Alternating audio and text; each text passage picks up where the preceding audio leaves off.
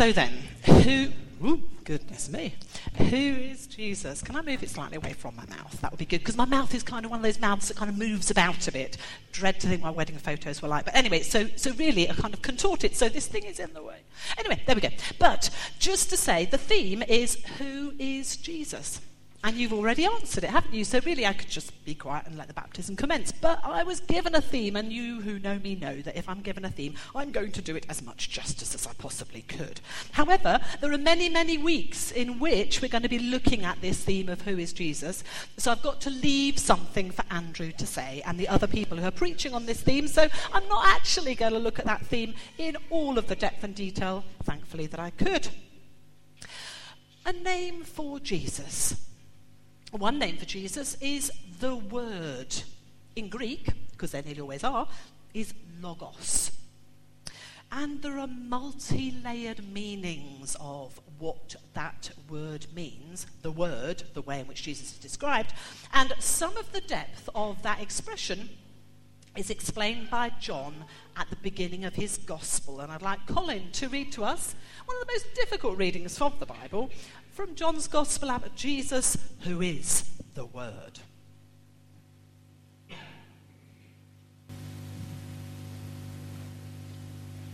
This is from John chapter 1, verses 1 to 18, and it's the Word became flesh. In the beginning was the Word, and the Word was with God, and the Word was God. He was with God in the beginning. Through him all things were made. Without him nothing was made that has been made. In him was life, and that life was the light of all mankind. The light that shines in the darkness, and the darkness has not overcome it. There was a man sent from God whose name was John. He came as a witness to testify concerning that light, so that through him all might believe. He himself was not the light. He came only as a witness to the light. The true light that gives light to everyone was coming into the world. He was in the world, and though the world was made through him, the world did not recognize him. He came to that which was his own, but his own did not receive him. Yet to all who did receive him, to those who believed in his name, he gave the right to become children of God. Children born not of natural descent, nor of human decision, or a husband's will, but born of God. The Word became flesh and made his dwelling among us. We have seen his glory, the glory of the one and only Son, who came from the Father, full of grace and truth. John testified concerning him. He cried out, saying, "This is the one I spoke about when I said, 'He who comes after me has surpassed me, because he was before me.' Out of his fullness we have all received grace in place of grace already given. For the law was given through Moses, grace and truth came through Jesus Christ. No one has ever seen God, but the one and only Son, who is himself God and is in the closest relationship with the Father. He has made him known."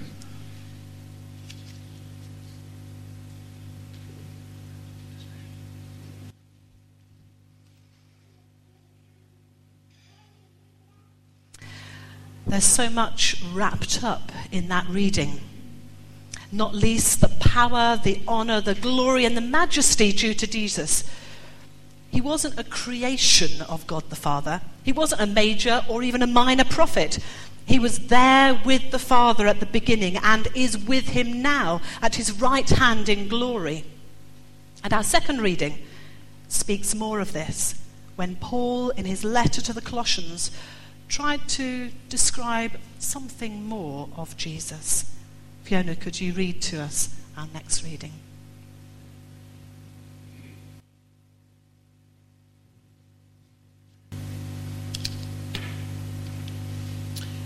Colossians 1, verses 15 to 23. The supremacy of the Son of God. The Son is the image of the invisible God, the firstborn over all creation. For in him all things were created, things in heaven and on earth, visible and invisible. Whether thrones or powers or rulers or authorities, all things have been created through him and for him.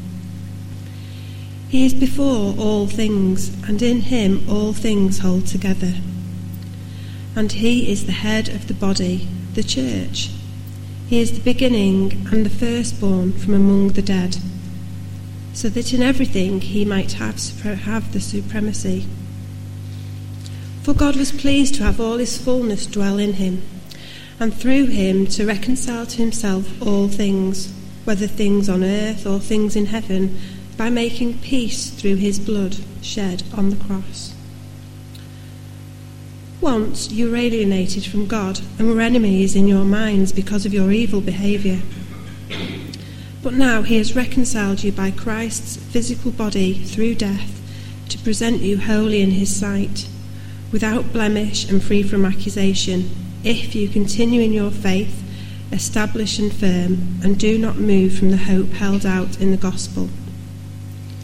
This is the gospel that you heard and that has been proclaimed to every creature under heaven, and of which I, Paul, have become a servant. Amen.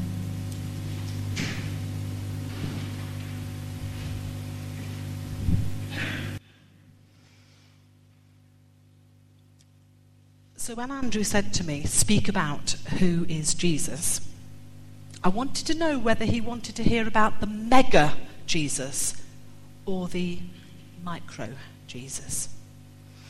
Whether we're talking of that personal relationship with Jesus or the global impact.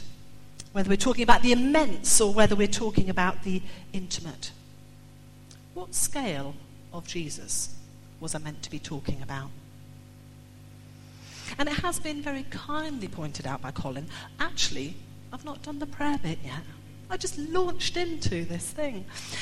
And actually, I think it's good timing to do it now, because even though Jesus is mega, he cares about the micro. Andy, I think, is going to come and bring some of the concerns of our heart that are also the concerns of Jesus' heart.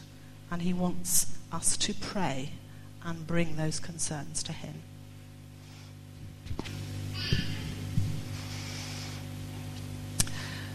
So then, the question, and I shall endeavour to be brief. That's not a promise, it's just a hope.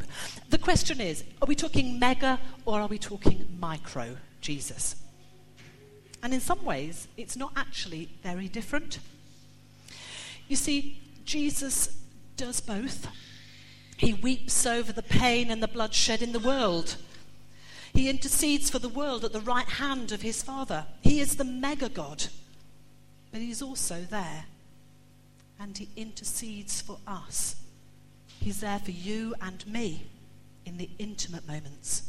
By and through his Holy Spirit, he cuts deep into the trauma that perhaps we haven't even shared with others, not even written in the prayer book. It says in a song, that I'm sure it says in the Bible too, Jesus, closer than a lover. And that intimacy with God is something that we have when we talk of the micro Jesus. Our God Jesus is indeed awesome. Who is he that the wind and waves obey him, said his disciples, but his intimate breath restores our soul. Now I have got a kind of introductory bit that I promised Andrew I'd give you, but I'm not going to, and he's walked in as I said this, because I wanted to finish with a declaration about Jesus. So I'm going to do this bit like really, really quickly. I'm doing the bit I told you I'd do, Andrew, okay? But you actually want me to save some time for somebody else to say something? I want you to know, and this is the micro Jesus, the relationship with Jesus that I have, and maybe you have, but you can have. Jesus wants you. You know when you go to a place and people don't really kind of take on to you, where they kind of sideline you and aren't bothered with you? Have you ever been in a room when everybody's talking to everybody else and you're there and you think, hey, I am here? That never happens with Jesus, because Jesus wants you.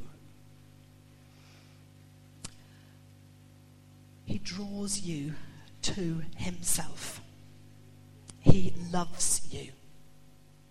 He died that you may live, that you may be restored to that relationship of intimacy with him and his Father. He also calls you, as he called those 12 disciples, and many others at the time, come follow me. He also calls you individually. It says also in the Bible, which isn't very comforting, he chose the weak things to shame the strong. But there you go. We know our own strengths and our own limitations, but he calls us often despite ourselves. Because he has a destiny for your life and a calling upon your life. It says, for I know the plans I have for you, declares the Lord, plans to prosper you and not to harm you, plans to give you a hope and a future.